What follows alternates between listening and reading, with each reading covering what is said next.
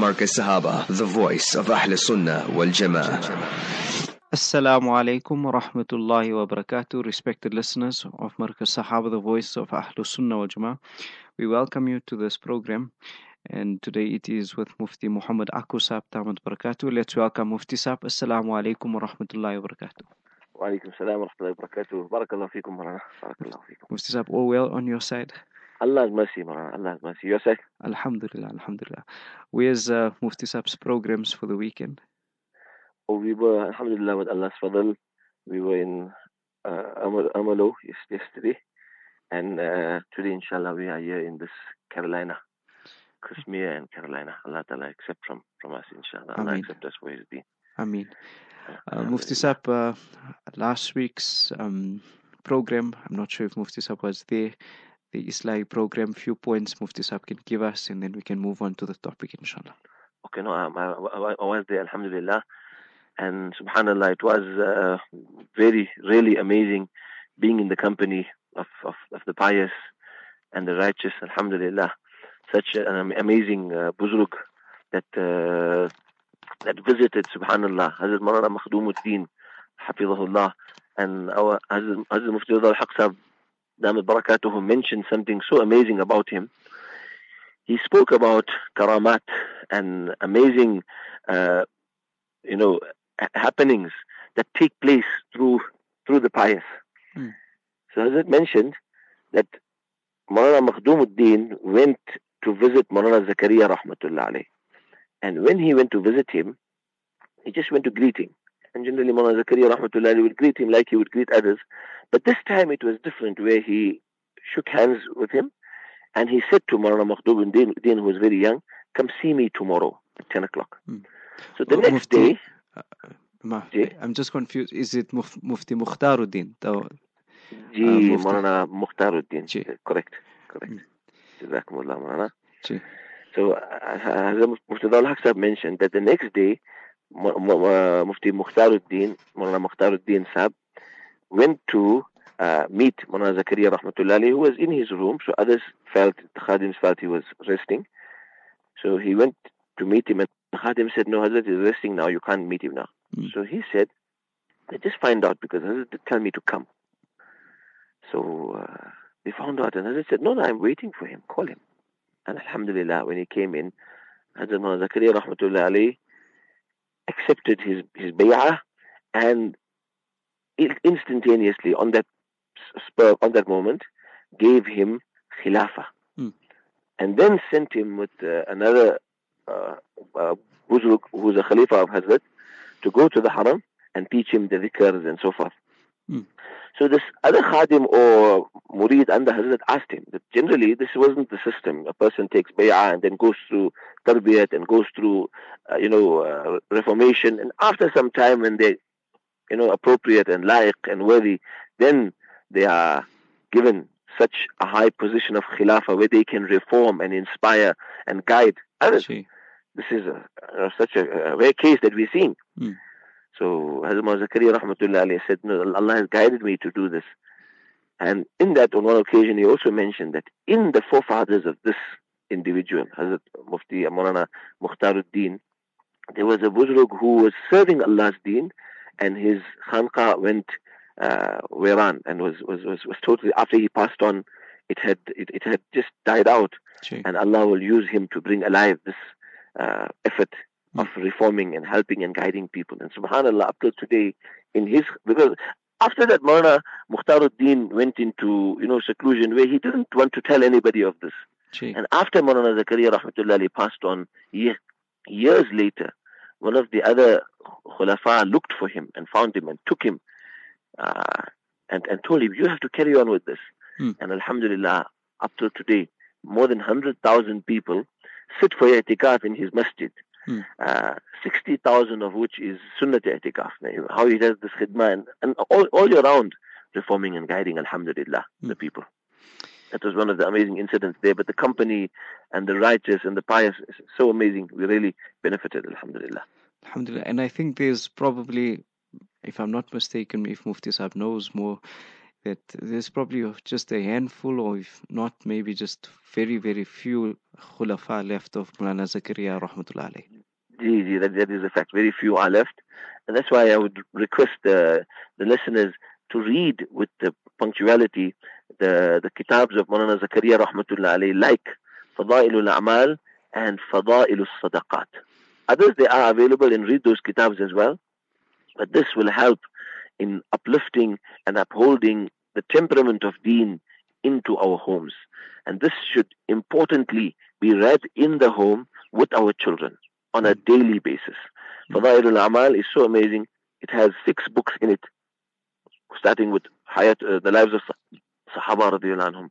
And then we have the virtues of Salah.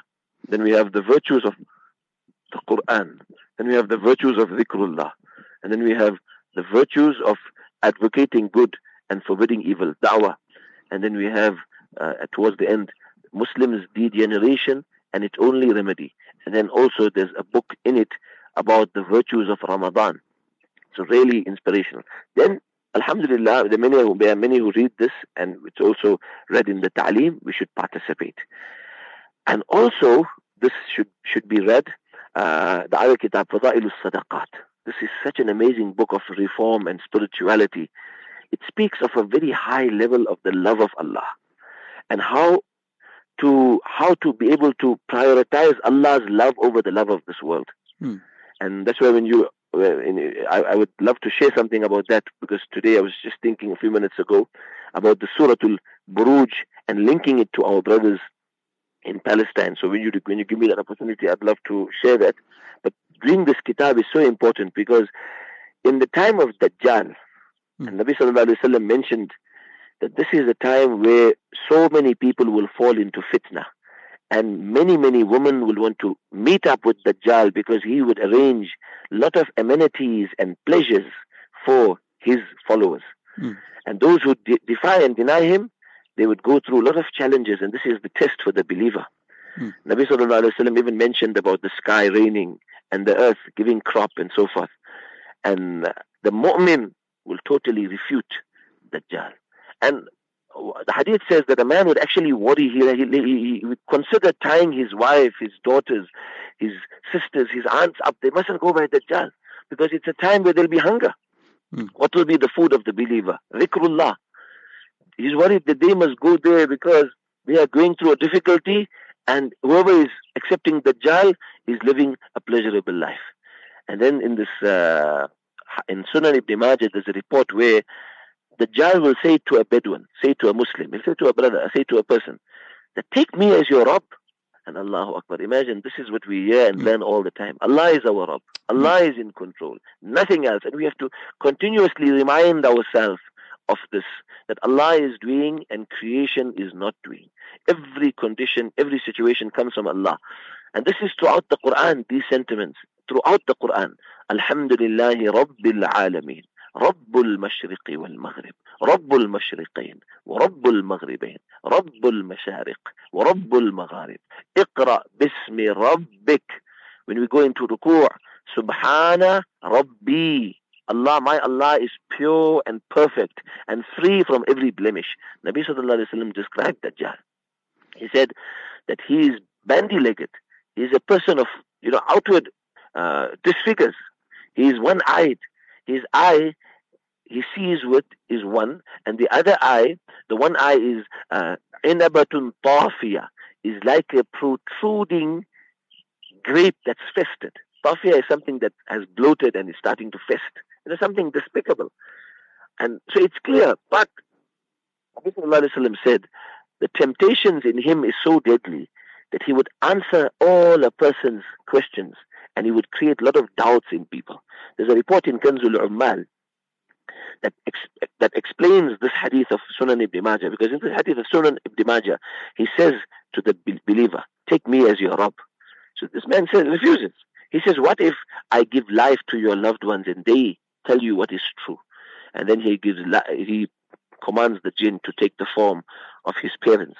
And now the parents of this individual that he thinks are his parents are telling him, son, this is your Lord. Accept him. We've died before you and we are telling you the truth. In Kanzul Umal, it's mentioned that there's a lot of shayateen who would offer their services to Dajjal. And he would then send them out. He would send them out and they would go convincing people that Dajjal is God. And Allahu Akbar. They would even take the form of his parents to convince him so. Allah Ta'ala save us. Look at the level of the test. And also, what the Yahud also use in trying to harm people is the system of sihr and magic. That's why in Rasulullah Sallallahu Alaihi Wasallam's time, they asked Labid bin A'sam. He's attributed to al-Yahudi. So he was an Arab and he was an ally of the Jews of Medina Munawwara. So they told him, we want you, we will pay you. And they paid him and they said, we want you to put magic and sihr on Muhammad Sallallahu Alaihi Wasallam. And him and his daughters used filth and used these evil methods and they tried to effect Muhammadur Rasulullah Sallallahu Alaihi Wasallam. And subhanAllah, Allah Ta'ala protected him. But like the body physically can get sick, this had an external effect on his health, Sallallahu Alaihi Wasallam. It did not affect the deen, nor the Quran, nor Nabi Sallallahu Alaihi Wasallam's guidance of the Ummah, nor his mental state. Alhamdulillah. But he was ill and this had an external effect, like sickness effects. And this is also to show how dirty were their tricks, that they tried everything and now they even tried this. That's why this in the world also is common with the usage of the jinn and shayateen and so forth, trying to affect people. But what was revealed, subhanallah, was a surah that was already revealed in Makkah Mukarramah, but was revealed again in Medina Munawwara, or shown to Rasulullah Sallallahu Alaihi Wasallam that these two surahs that you have is a solution for this. And these two surahs have 11 ayat. Falaq and Nas, 5 and 6 ayat. And as Nabi Sallallahu Alaihi Wasallam was reciting these surahs, alhamdulillah, the knots that they had tied on the teeth of the comb to Nabi Sallallahu Alaihi Wasallam's Mubarak Bal and hair was being untied, alhamdulillah. And this is what we as believers have to read with the dhikr, seeking Allah Ta'ala's protection. And that is such a fortification. Nabi Sallallahu Alaihi Wasallam said that Allah told Hazrat Yahya alayhi salatu wasalam, explain to the people this truth. And in that, Hazrat Yahya alayhi salam told the people that Allah's dhikr is so important. It's like you are in a fortress and the enemy can't get in. So Allah Ta'ala give us tawfiq. That's why this fadail al-sadaqat is so important, to enhance Allah's dhikr and prioritization of the afterlife. Alhamdulillah. But now I wanted to mention something about a Sahabi, Hazrat Thumama bin Uthal, and the Surah Buruj, chapter 85 of the Quran Kareem, and linking it to our brothers in Gaza. Can I share that? Ji. Please, Mufti Sahab can go ahead. Jazakumullahu khairan.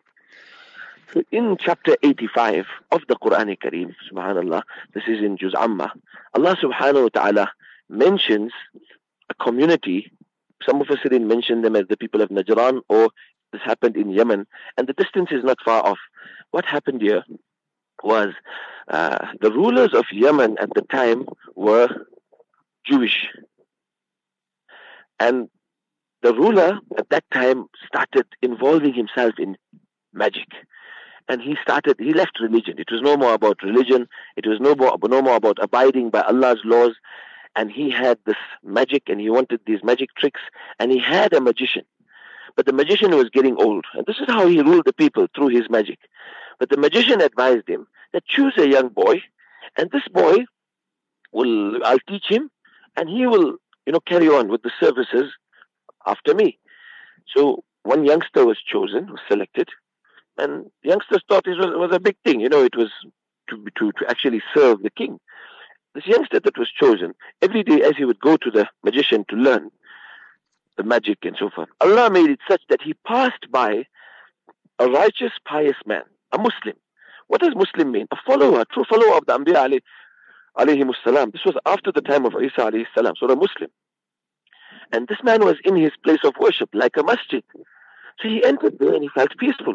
And this pious man started teaching him, something like an alim teaching in the maktab. The alim started teaching him. He would spend some time there And then he would go to the magician. But now his heart was between two places. By the magician, he's thinking, should I carry on there or by this alim? Because every time he goes home, he also stops by the alim. And every time he goes to the magician, he stops by the alim again. But his family shout him because he's late, and the magician also shouts him. So he asked this pious alim, then what do I do? I'm getting shouting from all directions. He says, whatever you do, son, you don't leave your learning of deen. You can say you got delayed at home or you got delayed there, but this you never ever leave. And this is a very important, pertinent advice for our parents and for the children. That, you know what, I know we want to send our children to school, but that's not the objective and the purpose. That, okay, is also important. But what is most important is their study of the Quran and the Sunnah, and their learning, and their proper attendance in the maktab and the hifz class. And we have to instill this in our children from young, that deen can never ever be sidelined, because this is the purpose for which we live. And this is going to protect our children in the coming times. Look at this youngster. And this is a perfect example. This youngster then carried on learning. And one day he was on the en route somewhere, passing a market, and he saw people were severely disturbed by a deadly creature. And what was this creature? Allah Ta'ala knows, but it was deadly. Either it was a lion, or it was a huge python, or it was something that was really extraordinary but deadly. This hadith says that this dabba, this creature was so dangerous, something like a lion. He said, Allah, I need to help the people. You guide me. He took out his sling and flung a stone. And he said, Allah, if what this alim, this Muslim is teaching me is right, you help me in this condition and help the people and give them amnesty. And one fling of that stone with his sling, alhamdulillah, ended off that creature. And everyone saw that this youngster got powers. He told them, it's no powers from me. Allah does everything. And like that, people started flocking to his door. And when they started flocking to him, he started telling them, I can't cure you or help you. Innama yashfillah. Allah is the only one to help you. And his teacher then told him, this is a test for you. Remember, just remain firm. And his teacher also told him, don't tell anybody about me. And in this, he would help many, many people. But whoever came to be helped, he would give them this da'wah, that I am not the curer, Allah is the curer. I am not helping you, Allah is helping you. And this message was given by him all the time. And even the minister, who was visually impaired and was blind, came to him with many gifts and said, all this is for you, just cure me. He says, I must clarify to you, I cannot cure you. I am makhluk, I am a creation of Allah. Allah, the creator, will cure you. And I'll make dua for you and I'll ask him. And in this, he gave this da'wah. And this minister was inspired, embraced Islam, accepted the truth, and alhamdulillah, Allah cured him. And sometime later, it seems the next day or later, when the king got to know that his minister is advocating something and got better, he called him. He says, what you saying? Allah is doing this and that. Don't you know that's contrary to our ethos here and our way? How can you say that? And what happened to you? How you got cured? He says, Allah cured me. And he got very upset. The king got very upset. How this happened? And he interrogated this minister, and then the boy's name came out. The boy was brought. And this boy's name was Abdullah Tamir, rahimahullah. And when he was interrogated, anyway, somehow his teacher's name came out. His teacher was brought. And Allahu Akbar, the king ordered his teacher to denounce Islam and the truth. And he refused. And he was cut. Allahu Akbar. And his skin was removed and he passed away. He was brutally murdered and he remained firm on his deen. But now the king wanted to kill the boy, but he also wanted his services, realizing that this boy can be very beneficial. So he thought, let him use a method of instilling fear into the boy. So he sent him with the soldiers to the top of the mountain and said to them, if this boy refuses to denounce the truth, or denounce his truth that he's on, then you throw him over the cliff. And they are escorting this boy up the mountain and he's making dua. Allah, I am not in a position to tell you what to do. You know best. Allahumma kfinihim bima shait. Allah, you sort it out. And you sort them out in a manner that you want to. And the mountain trembled and rumbled and shook. And every one of them got toppled over the cliff. And this youngster goes right back to the king. He says, what? You back here? What happened? He says, my Allah sorted them out. He says, oh, he called another group of soldiers, take him to the middle of the sea. And the same instruction. When they get to the middle of the sea, he says, Allah, because they're telling him to denounce. He says, Allah, you sort it out.